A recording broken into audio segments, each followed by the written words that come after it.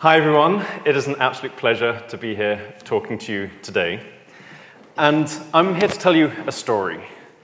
And this is a story about how a chance encounter led me to engage with millions of people worldwide on the issue of marine plastic pollution, a threat that is currently affecting the livelihoods of all marine life on the planet.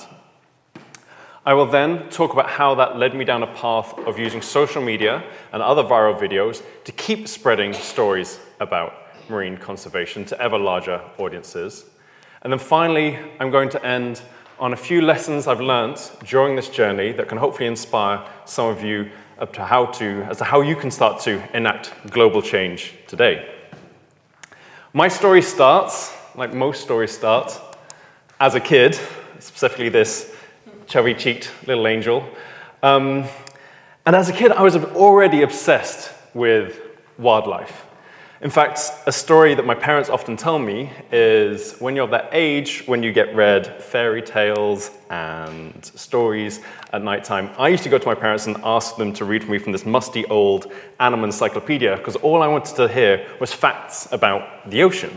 To me, that represented something far more wild and engaging and fascinating than anything that could be read in a fiction book.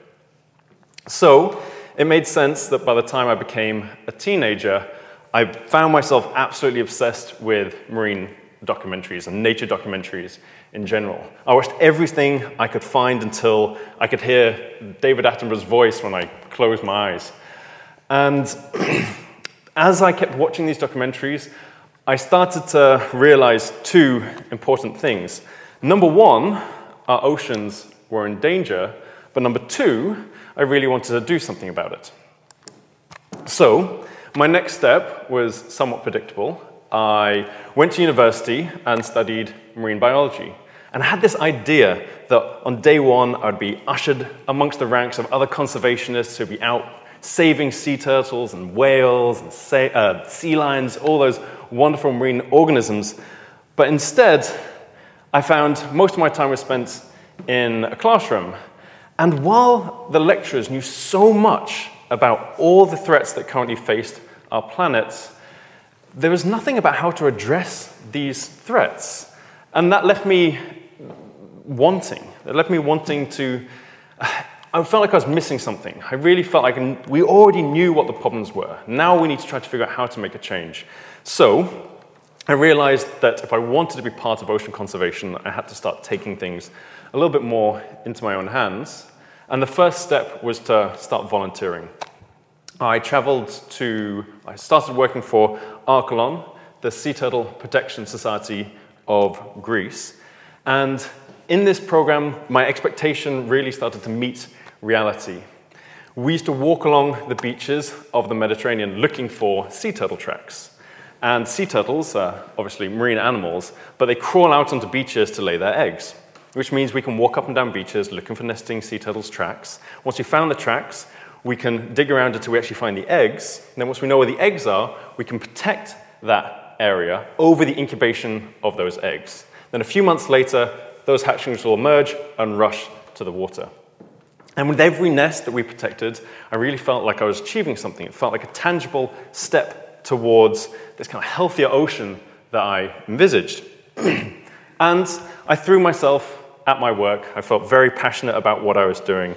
Luckily, I had some wonderful leaders who saw the passion for what I was doing and eventually offered me another job in Costa Rica. This evolved into a PhD that had me bouncing around from several different sea turtle nesting habitats in South Africa, in the Caribbean, Costa Rica again. And I felt very lucky to be part of something that meant so much to me, part of an army of, say, thousands of marine or sea turtle conservationists working around the world. But once again, there was something that troubled me, and that was in several of these locations where I had been working, the same issue was happening. We're still seeing nesting populations declining. The best way to illustrate this is this little figure I have in the left-hand corner. This is the number of turtles nesting at Parque Nacional Marino Las Baulas, Leatherback Turtle Marine Park in Costa Rica. This is a site that I worked for 8 years of my life. And when the monitoring this program actually started, way before I got involved back in 1988, there was about 1,500 turtles nesting per year. Last year, the number of turtles nesting at this location was only 2. That alone kind of sends shivers down my spine. And it showed that all the work that myself and other sea turtle conservationists were doing worldwide to protect nesting beaches wasn't enough. But we already really knew this, and there's several wonderful scientists out there who've been working at these problems for years that had identified the main threats faced by sea turtles. And these were fisheries bycatch, and this is what we mean by bycatch, is this is not fisheries actively trying to hunt sea turtles. This is fisheries that are working to catch fish that we might like to eat, swordfish, tuna, things like this, but are accidentally or incidentally capturing sea turtles in their nets and causing the mortality of these animals. Then there's plastic pollution. The problem here is you have so much plastic waste in the ocean, and so many species are now confusing plastic for items that they would normally be feeding on, so they're accidentally ingesting plastic bags and any kind of marine debris that they find. And then lastly, there's also climate change. Now, climate change has a bit of a double whammy effect on sea turtles. Number one, you have the problem of sea turtles lay their eggs on nesting beaches. And if the temperature gets too hot, those eggs will literally cook inside the sand. So as global temperature increasing, you are having a decrease in the success of these nests. You have another issue, which is, unlike humans, who have chromosomal sex determination, which is males are produced when there's an X and a Y chromosome, females are produced when there's 2 X's. Sea turtles don't have this. They have something called temperature-dependent sex determination, which means that temperature of the eggs during incubation determines whether those eggs are going to be male or female, specifically with warmer temperatures producing females and cooler temperatures producing males. So it's a little bit trashy, but you can think of it as hot chicks, cool dudes. Now, as temperatures tend to increase, this means you get this feminization of sea turtle populations around the world, and this is also unsustainable. Now, each of those problems is affecting sea turtles on a global scale, and none of those will be addressed specifically by conservation measures enacted, not just only on a nesting beach, but at any specific location worldwide. Fisheries are controlled by global political and economic pressures. Plastic pollution is created and produced by basically every single coastal country on the planet. And climate change is something that each one of us and the society we live in is in a sense aiding by whether we drive to work, when we turn our lights, all our energy producing, especially energy produced from non-renewable resources, is adding to this problem. But in the fact that these are global issues, there's also a bit of a silver lining, which means that each one of us, as an individual, can start to play a role in addressing these issues. Whether we decide to eat fish caught from sustainable or unsustainable sources can help to address this issue of fisheries and fisheries bycatch. Whether we start to use plastic items or non-plastic alternatives can help address plastic pollution. And whether we decide to turn our lights off or walk to work as opposed to drive to work, decisions like this can start to affect climate change. So with that realization, I started to realize that I wanted to take myself away from some of the work I was doing on nesting beaches, and I started throwing myself at communication. I started realizing that if I could just communicate some of these messages to large enough audiences, that would start to have the impact that I wanted to see. So the obvious step was I started organizing campaigns. I started doing talks at schools, universities, public forums, anywhere that would listen to me, I would try to speak and spread this message. But my strategy for communicating really changed thanks to one fateful day in 2015. I was invited on a research expedition by a wonderful scientist and friend, Dr. Christine Figgener, from Texas A&M University. And she was running a project where she was looking at the genetic relations of this species of sea turtle on the image here, the olive ridley sea turtle. And she was running this project on the Pacific coast of Costa Rica. Christine had invited me to join and help out on the trip, and I saw an opportunity here. One thing that I was interested in looking at were epibionts. And epibionts are the animals that live on other animals. So sea turtles might look cute, but they're surprisingly filthy little things. They're covered in leeches, crabs, barnacles, all these little critters that kind of crawl all over them. What's interesting about those animals is they can start to give you some insight as to the health and behavior of the animal it's carrying. Certain animals, if they're ill or don't have a lot of energy, they might be covered in certain species.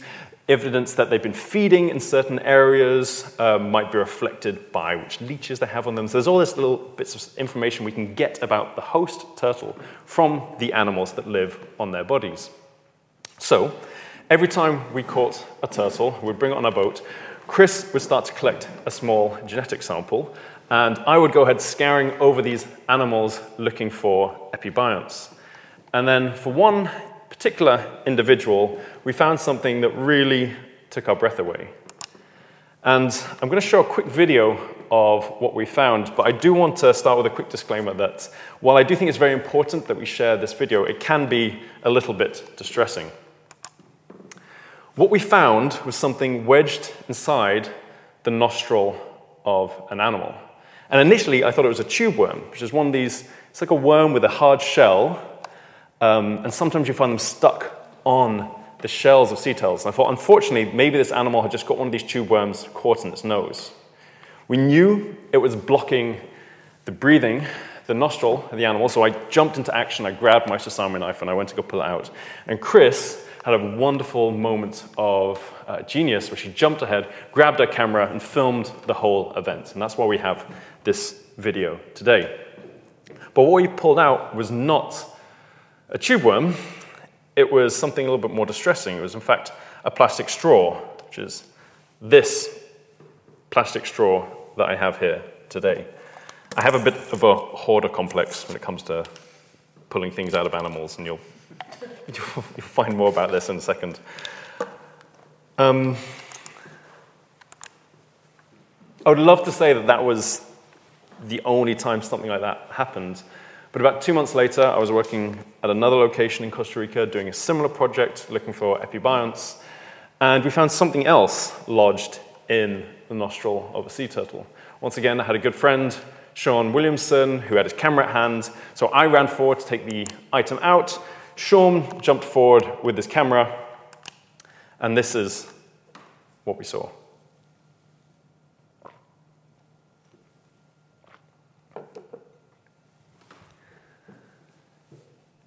This time, the item wasn't a straw, it was a plastic fork. And as proof of my hoarder complex, it was that plastic fork.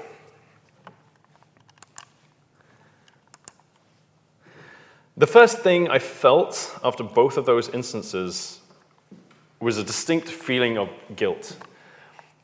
I've used plastic straws, I've used countless plastic forks in my lifetime, and without being able to say specifically, this was the one person who put this straw and it fell into this ocean and ended up in this turtle, it meant that blame really laid with all of us, myself included. And that kind of got me thinking more about these items and this kind of plastic pollution problem. But I also started to wonder, how do those items get in there in the first place? There had been no reports of plastic items being wedged in sea turtles' noses, even though there had been other reports of sea turtles eating plastics. And the clue was really given away by the fork.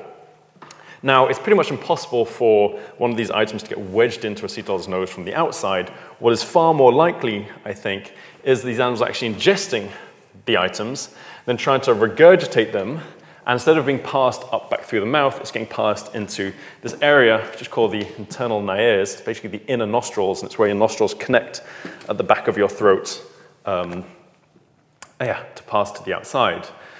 So, for kind of like an unfortunate analogy, it's much like what happens if you drink while laughing and it fires out of your nostrils instead. It's the same thing but happening with these turtles. And as I said, this hadn't been seen before, so I did what any good scientist would do, and I wrote up this information in a scientific article.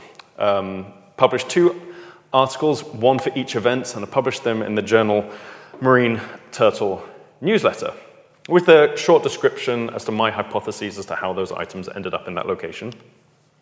And I looked up the first of those articles in a research paper aggregator called ResearchGate just a couple of months ago. And you can see at the bottom that it had been read almost 3,000 times, which is pretty good as far as a scientific article is concerned. But as I'm sure many of you know, that wasn't where the big impact of that event happened. In fact, the biggest impact was clearly on social media. The night after I removed the straw, I took some of the stills from the image, I posted them on my Facebook page with a quick call to arms about this is proof of the single-use plastic world that we live in. And within a few days, that post had already been shared 32,000 times online. And when you combine that post with the similar posts from the Fork video as well, we got over 60,000 shares in total. And when you combine those videos again, that equates to over 220 million views online, which is several times the population of the UK. In addition to that, we were picked up by almost every single major news source in the world: Al Jazeera, National Geographic, BBC, New York Times. We were cited as being the inspiration for several anti-plastic and anti-straw campaigns, such as the Last Straw movement, We Skip the Straw, and we were the inspiration for a feature-length documentary that was doing the rounds at several movie circuits a few years ago, inventively called Straws. And perhaps this is the true measure of kind of outreach, it spawned thousands and thousands of memes. I've only got put 2 here because the vast majority of them aren't appropriate to be shared at a public forum, but you get the idea. So it's pretty clear we had a global, the impact of our global outreach was very effective. But what was the impact? Well, the impact was overnight, we started seeing coffee shops, restaurants, counties, and even countries start to enact bans against straws and other single-use plastics. And in fact, often that was accompanied with the hashtag #ForTheTurtles. This is the reason why we're making that change. And it was an incredible moment that I'll never forget. Really felt like we were tackling some of these bigger problems that we needed to address to ensure healthier oceans. And tackling just straws or forks alone or any other plastic item is not going to address the entire plastic problem, but it's a start. So I started to think, how can I use this information, this new tool that I've just discovered to continue this work, to continue to spread messages about ocean conservation? And the decision that I finally came to was to start heading down a path of incorporating camera technology into my research as a marine biologist, with the idea that I could then use the footage resulting from using these cameras to both generate footage that could be used to answer important scientific questions, but could also generate similar footage that could be used to engage global populations in ocean conservation. What I'm going to talk to you about next is 3 areas where I've been incorporating camera technology into my research and some of the impact that we've been able to achieve. Now, first of these is using drones and cameras attached to drones. Next, I'll talk about cameras actually attached to the animals we're trying to study. And lastly, I'm going to talk about cameras that we are currently deploying into the deep sea. So starting with drones, sometimes we call them unoccupied aerial vehicles. And the use of drones and really the commercialization of drone technology has created this wonderful new tool for ecologists. If you go back 10 years, when drones first started becoming available for relatively affordable prices, a couple of thousand or so, it enabled us to start studying animals from the air in a way that previously could only be achieved for far more expensive prices using things like helicopters or low-flying aircraft. Now, the wonderful thing about being able to record wildlife from the air is it gives you this broad perspective that enables us often to start to answer questions such as how are animals distributed, and what abundances of animals do we have in other habitats. Now, that's important for starting to understand population dynamics or which habitats we need to protect specifically to guard the animals that we're trying to conserve. Another benefit of drones is for lots of marine animals, the sound produced by a drone is actually relatively quiet. So these devices create a lot less disturbance than, say, a snorkeler sitting next to an animal trying to study it. So it enables us to get natural, undisturbed behavior of some of these animals. Now, I want to show you a couple of quick videos that we've been able to record during some of our drone research. Now, this is a humpback whale that recorded trying to assess the abundance of different large animals. Once again, off the coast of Costa Rica, and there's a little baby that came up just next to it, its calf. This was actually the first ever drone footage recorded of a leatherback sea turtle. So this is the species that I spoke to at the beginning that has seen such catastrophic declines in the Eastern Pacific. And this is an American crocodile. And this video was recorded off a popular surfing beach, actually. So there's actually surfers off in the background who had no idea this was going on. But if you might look closer, you'll notice that every time the crocodile's foot touches the ground, there's a little colored line, and each color represents a different footfall, whether it's kind of the right front foot or the left front foot, etc. What was interesting about that video is there's actually a lot of fossilized trackways of crocodiles out there. By trackways, I mean like fossilized prints, like dinosaur prints, from all these extinct crocodiles from long, long time ago. For several of these prints, paleontologists have struggled for a long time to try to figure out really what's going on, because we've got these crocodile prints that seem way too spread out for a crocodile of any kind of known size. And they've really been trying to figure out what's going on here. What we started to do with this video is you can actually see this crocodile kind of bounding across the seafloor because it's in water, using its buoyancy to kind of take these really long strides. So we took the footage that we collected, we measured, using a bunch of kind of complicated mathematics, the distance between each footfall, and we've been using that information to start to interpret some of these old fossilized trackways of crocodiles. I mention that, even though it's a bit of a tangent, mainly because I think I really like that study, and it gives me a chance to talk about dinosaurs, which is something I do whenever I can. And evidently some other people liked our work too. We got picked up by The Telegraph. We were covered, again, by National Geographic. But we never quite got the same impact from those videos that we had from some of the previous straw videos. So for our next project, we decided to do something a little bit more personal, let's say. And for the next project I'm going to talk about, we were using animal-borne cameras. And these are cameras that are actually temporarily mounted directly onto the animal of interest. So we're specifically focusing on sea turtles, and it's kind of like a GoPro like head mount for sea turtles. People had currently deployed and used similar technology and been using similar technology for several years. There's the Criticam by National Geographic. But what was different about the project that we led is lots of those projects previously focused primarily on the scientific insights you can gain from these cameras. And if you're focusing on science rather than, say, the media and the impact, there's some balances that you might take into account. For science, it might be particularly important to record for a really long time, but you're not that bothered about the quality of the footage that you're recording. When you're thinking about it from a media and engagement perspective, the quality is really important to kind of build engagement. And the duration of the recording is actually potentially something you're able to give a little leeway on. So we used a couple of kind of 4K diving cameras that were built into this little contraption that we're able to mount onto the backs of these animals, and it really gave us this wonderful view of what it was like to swim through the oceans like a sea turtle.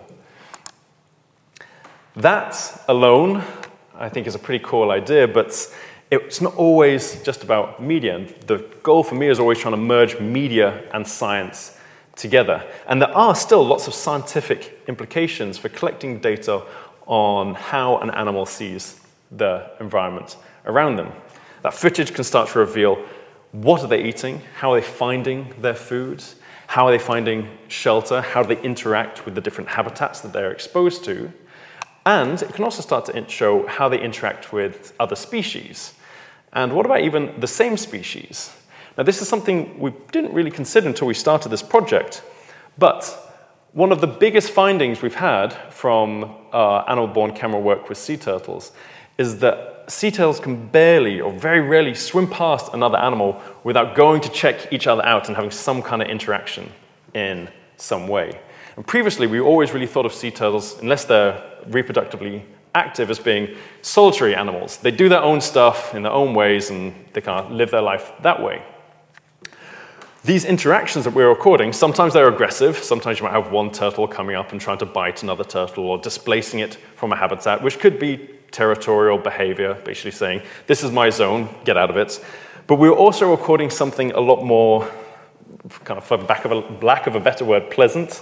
You would sometimes see sea turtles come up to each other and, say, rub heads gently. Or they would come up and just quietly sit next to each other for long periods of time.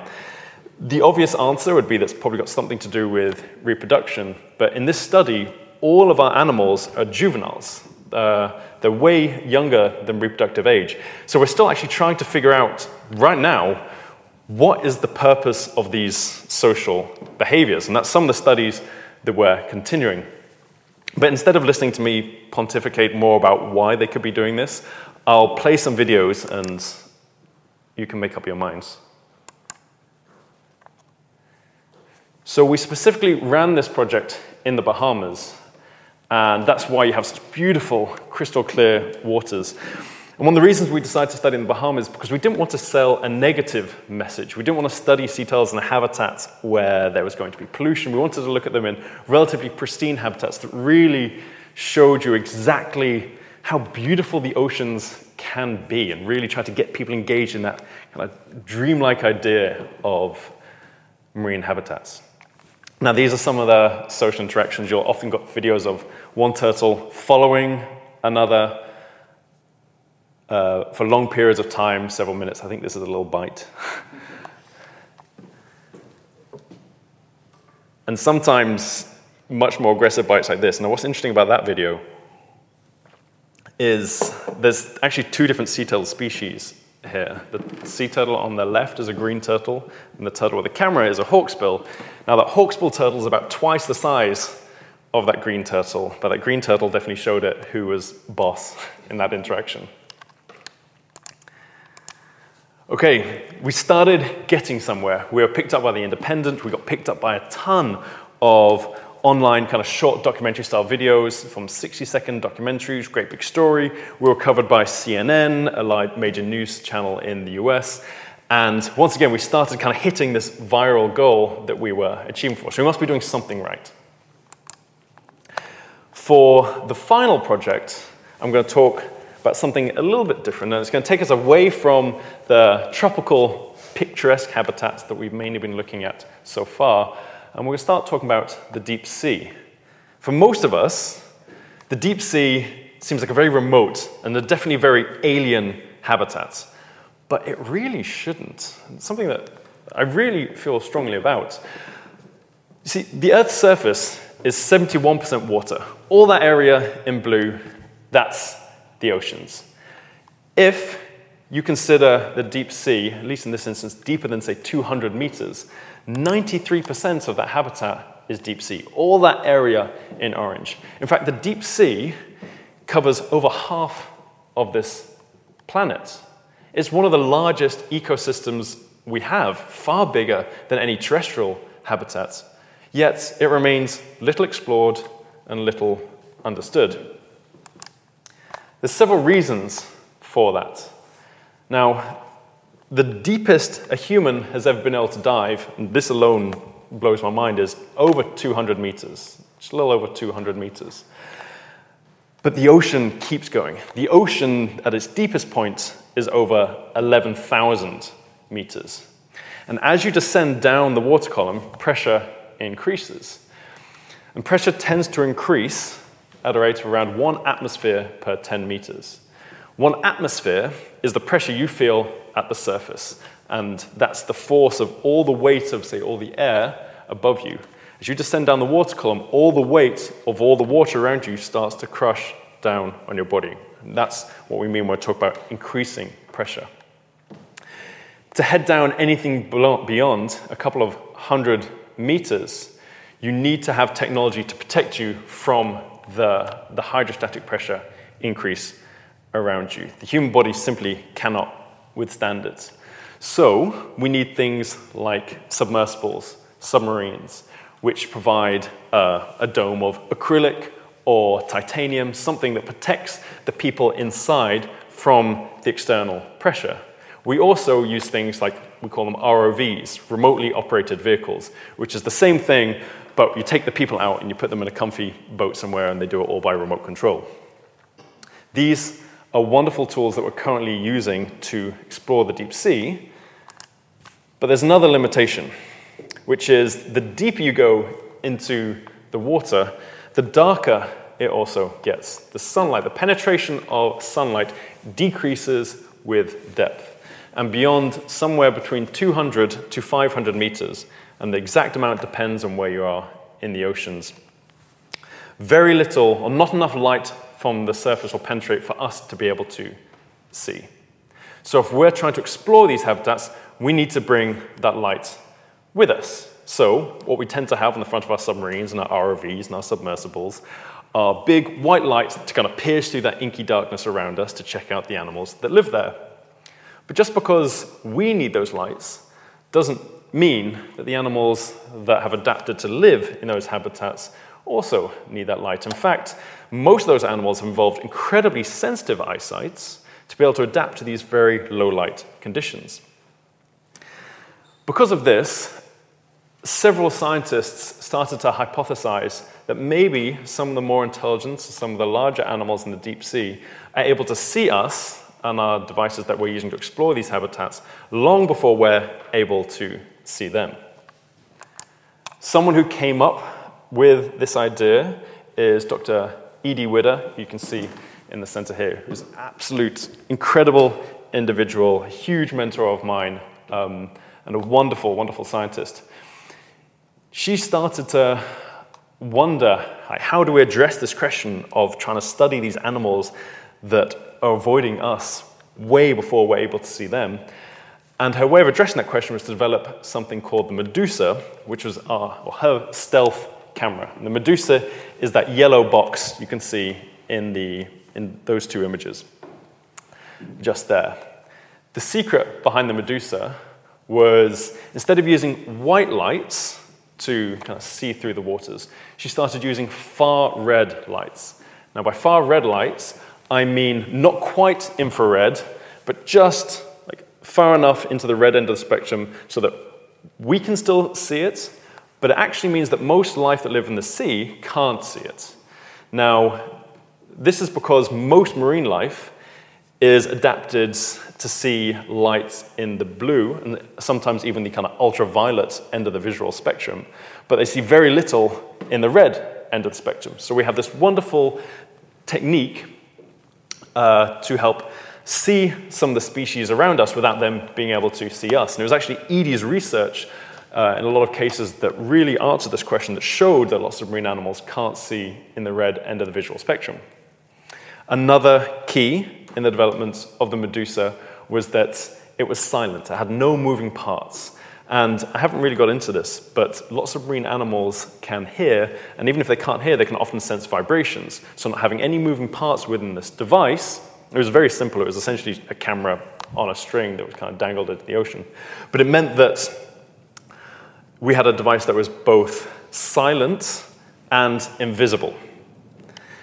That kind of answered the problem of disturbing marine organisms, but we needed something to actually start to trying to bring them in as well. It wasn't good enough just to have a camera floating through the ocean and hope something cool swam past. We needed something to try to attract life. And for that, Edie had another idea. And for that, she once again started thinking about how deep-sea life interacts with light. I mentioned that light decreases, sunlight decreases as you head down in the water column, but sunlight isn't the only source of light that you find in the deep sea. In fact, this source of light is incredibly common. It's bioluminescence. It's light produced by animals. And over 50% of animals that live in the deep sea produce their own form of light. They use it to communicate with each other. So there's lots of different messages these animals might be sending back and forth. It might be communication between members of the same species. You might use light to scare away a predator that's trying to eat you. You might even be trying to use light to find the prey that you're trying to eat. So there's lots of communication going on in there. And Edie started wondering how she could tap in and utilize that communication. And her idea was to develop something called an e-jelly. E-jelly was a circuit board that you can see up in the top right-hand corner that had a bunch of LEDs in a circle, and used to create this dim blue pinwheel display.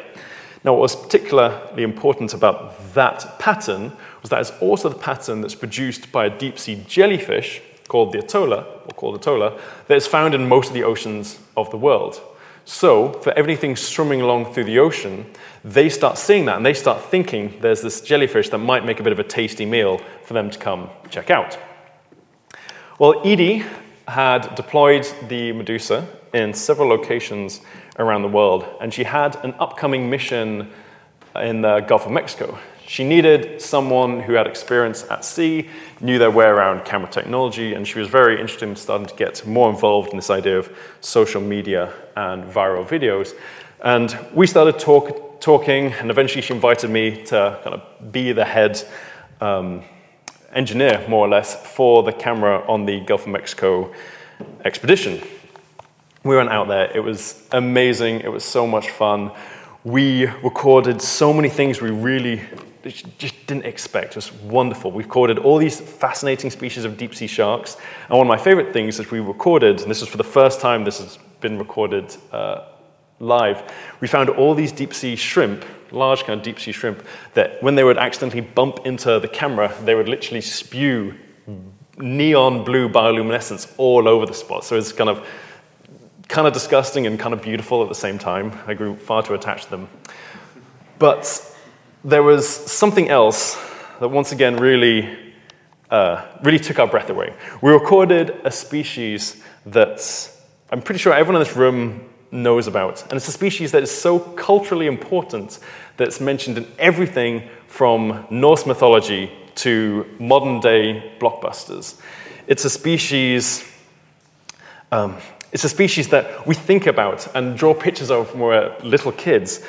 But interestingly enough, it's a species that has barely ever been caught on camera. In fact, the only time it had ever been filmed before alive was in the waters of Japan. We often refer to the species as the kraken, while as scientists, we refer to it as the giant squid. And on that trip, we were able to record the second ever footage of this animal alive, and the first ever footage in US waters. Now, what you see at the front of this image is you see that e-jelly with that little pinwheel pattern, and then you can see the giant squid looming in the background.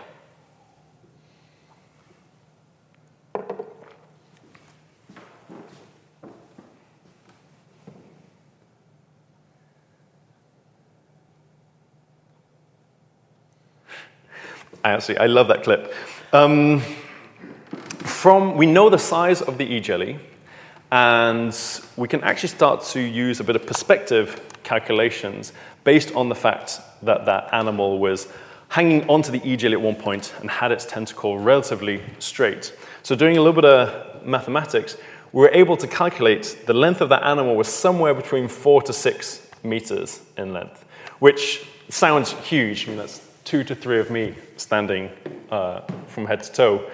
That's still actually a juvenile for this species. The species will grow up to around 14 meters in total size. When we recorded that clip, it was absolutely wonderful moments. And once again, this is a bit of a tangent, but about 10 minutes or 20 minutes after this video recorded, the boat we were on actually got struck by lightning. We all survived. Everything was fine. Adrenaline was pumping.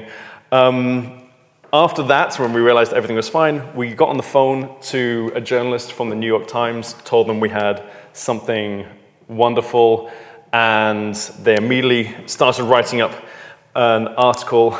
And yes, we were competing, I think, with Trump for the headline of the day. Unfortunately, Trump had done something outrageous and he'd won again, but giant squid were a close second. And then it started getting covered on 1,000,001 other sources. Eventually, I started trying to count how many other newspapers covered the story, and we got to 400, and that was the point at which I decided it's time to go to bed. But needless to say, we finally were able to kind of achieve that goal again of really having a global outreach. I'm going to move on to the last section of my talk now, where I'm going to try to synthesize some of that information into 5 lessons that I like to share that I think are important and we often need to think of, especially in science communication for engaging with large audiences. And my first piece of advice is global outreach needs global communication.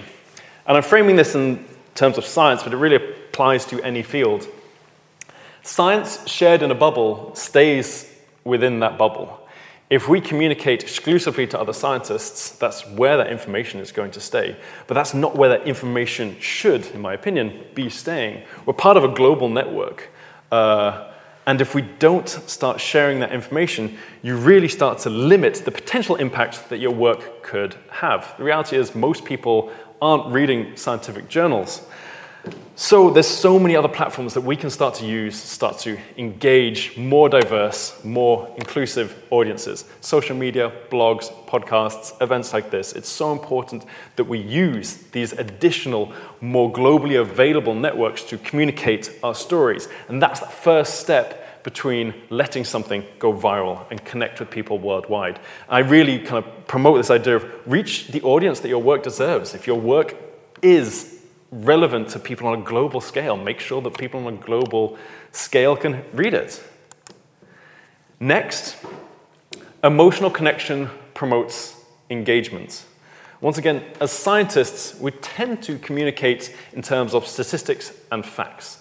Now, this is very important, and we should never ever take the facts and statistics out of science. In fact, it is arguably the fundamental building block of science. But unfortunately, unfortunately, humans don't respond that well to pure statistics and facts. We need to make information and the important information we have more engaging, and emotion is one of the ways that we can do that. So if you can build that emotional connection, it provides a platform that you can then use to communicate these important, impactful facts that we need to make important decisions about the world. I'll give a quick example. This is a couple of sentences I took from a scientific article in Science, which is one of the largest journals on the planet, and it's talking about how much plastic is entering into the ocean each year. And there's one sentence here that I find particularly shocking, which is, we calculate that 275 million metric tons of plastic waste was generated in 192 coastal countries in 2010, with 4.8 to 12.7 million metric tons entering the ocean. Now, as shocking as that might sound, it's difficult to build that sense of caring. It just seems too abstract for a lot of people. If you just say that outright, I think a lot of people will miss the point. So if I'm trying to communicate about the threat of plastic in the oceans, potentially maybe you start with an image or a video, such as the straw in the sea turtle's nose. And then you start to convey that is the impact of a single straw in the ocean. Then imagine that straw is an absolutely minuscule amount of that potentially 12.7 million metric tons that's entering into our ocean. And then it starts becoming a little bit more, the story becomes a little bit more engaging, a little bit, it connects with you on a deeper level. It really starts to resonate. And I think that's an important way that we need to start to share these stories if we want to start connecting with people. I use a similar thing when I'm talking about the deep sea. Conservation of the deep sea is something that I feel very strongly about. And once again, even though it feels like a remote habitat, it is a habitat that we are already very much having an impact on, whether it be through climate change, processes such as deep sea mining, fisheries are already working in these habitats. But if I immediately start with some of the statistics, I really find that people get turned off very quickly. So I tend to rely on stories about the giant squid. This is a story that people find cool, engaging. The giant squid is a deep sea species, and you can't separate the two. If I want to get you excited about deep sea conservation, I often start thinking about the giant squid as a species that has been so important that we've spoken about it for millennia, but we currently know so little about it. I can't tell you if populations are increasing, decreasing. No one knows on this planet. We don't know what threats these animals are facing. We simply haven't done the research to figure it out. And because of that, the giant squid could be on a massive population freefall right now, and we wouldn't even know. We could wake up tomorrow and the giant squid could have fallen off this planet and fallen into extinction. Until we start protecting these habitats and studying these habitats better, we can't address these important conservation questions. And I think the idea of losing something such as the giant squid starts to connect with people on an emotional level that potentially some more dry facts about the deep sea might not be able to achieve. Next, positivity can be as powerful as negativity. As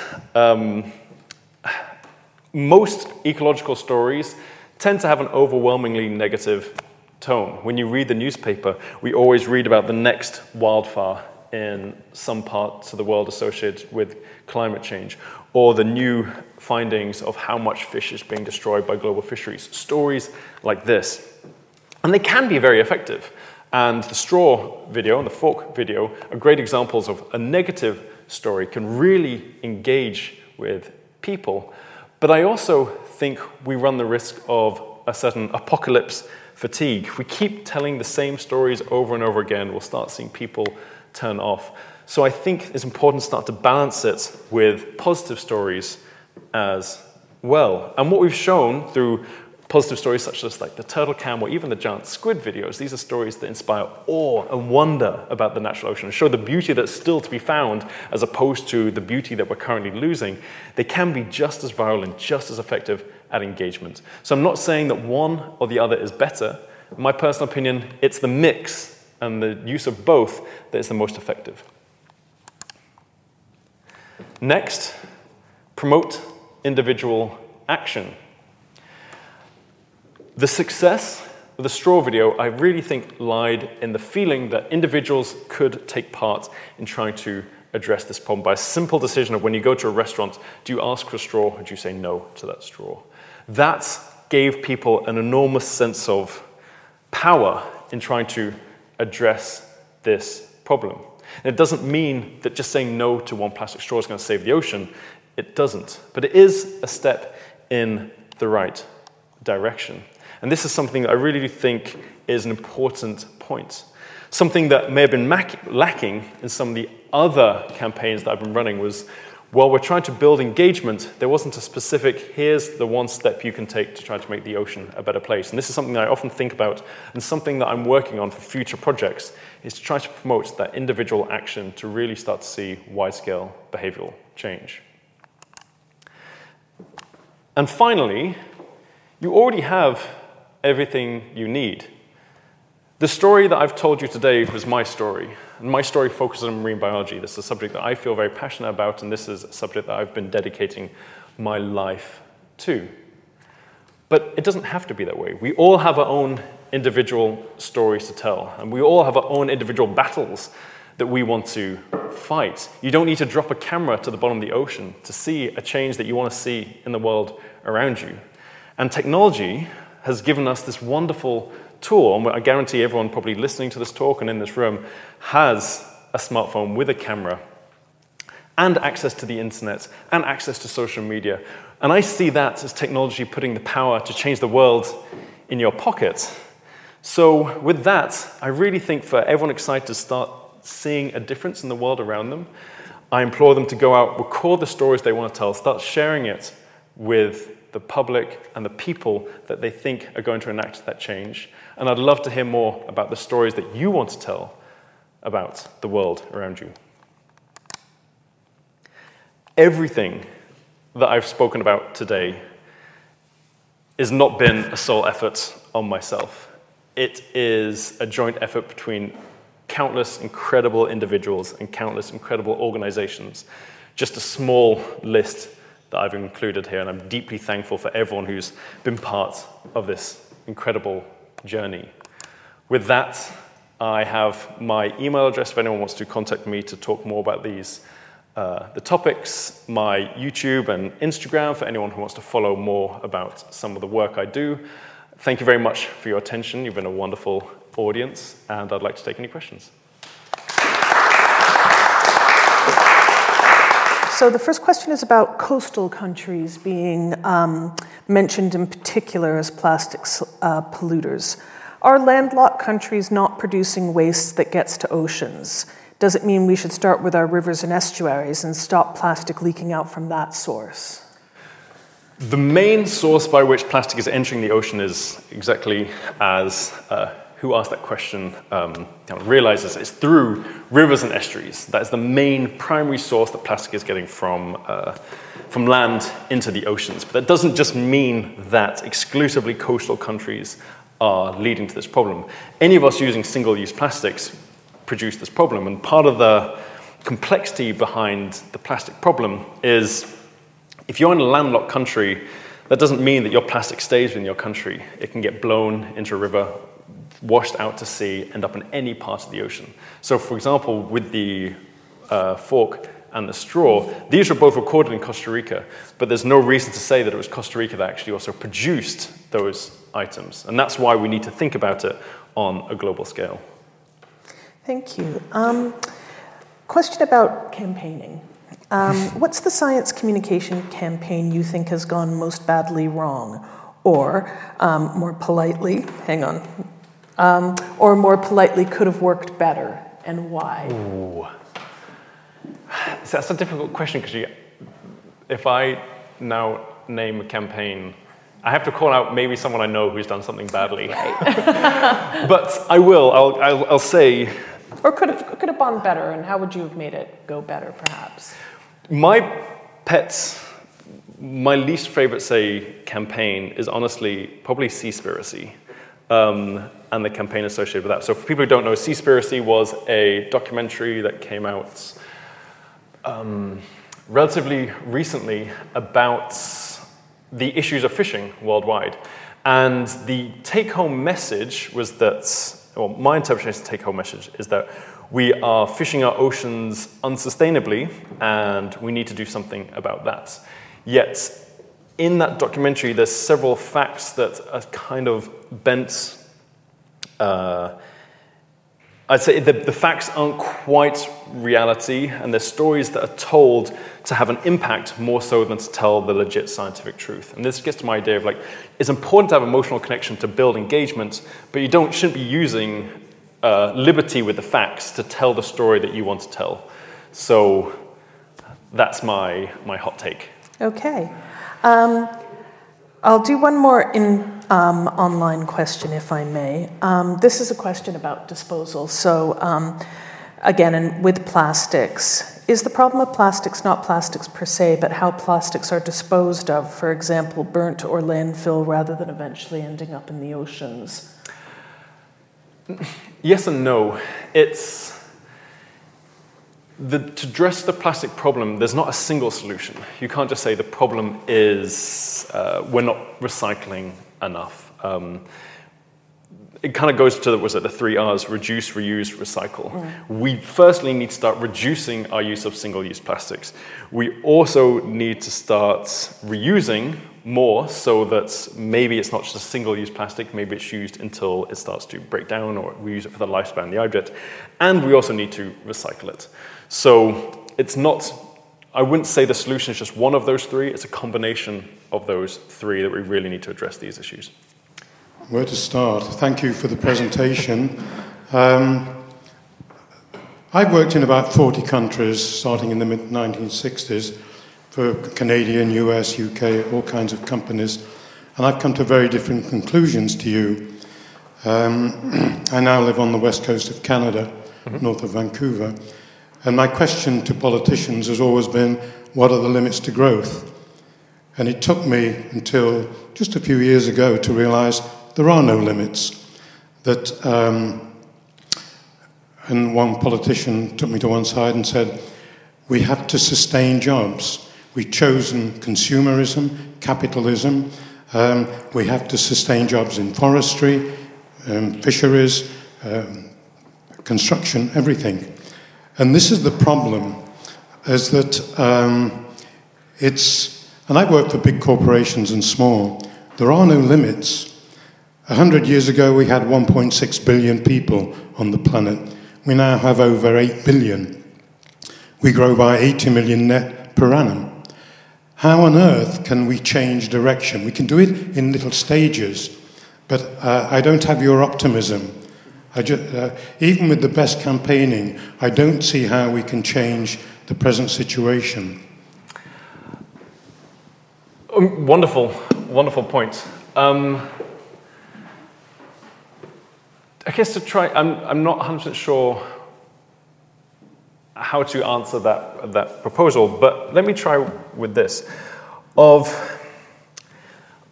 In the stories I'm telling, it's about making a change more than achieving a goal. So I think, number one, this argument that there are no limits to, say, growth or economic growth, I would argue that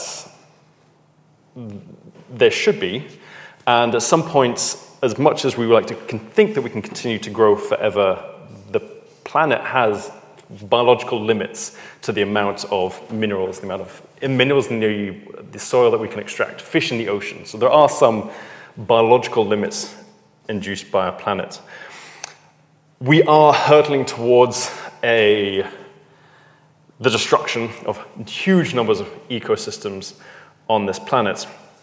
And when I tell my stories and talk about the positivity of this is not me saying, don't worry, and 100% I don't want anyone to interpret this as me saying that me alone has been able to address these problems. I haven't. The reason I start to mention with the straws that it's just a drop in the ocean is I'm trying to make a change, a difference. And a point that I often emphasize when I have these discussions about maybe say where we're going with the planet, is for me, I don't see conservation and I don't see eco-minded living or ecologically minded living as there is no end point. There is no goal. I'm not working towards the end of plastic of all time. The purpose of what I do is to start heading in that direction, start doing what we can to make the world a little bit of a better place. Can we, for example, save that sea turtle population that I showed you at the beginning? Maybe we can, maybe we can't. But I dedicated 8 years of my life to extending that population, and it's the time to live. Extending the time that population is still on this planet. And that is as worthwhile, in my opinion, as anything else. We're trying to address processes. Conservation isn't a goal-orientated, if we can't protect the species or we can't protect the oceans, we shouldn't protect them. No, we're going to work as hard as we can to try to fix these issues while we still have time, and that's all we can do. So my positivity comes in this idea of we're going to keep working to address these problems because that, in my opinion, is the right thing to do, and that's that. Whether we win, whether we fail, we'll find out. Professor Robinson, thank you very much. I know there are a few more questions in the room. I'm afraid we have to stop now, though, so I'd encourage you to come up at the end and speak to the professor. It's been a really great lecture. Thank you for addressing these questions, and thanks to the audience for your attention. Please do join us on Wednesday, the 4th of May at 6 p.m. for the next lecture in the series on the natural world, and that's on averting the insect apocalypse with Professor David Goulson. Thank you very much. Good evening, and please join me in thanking the doctor again.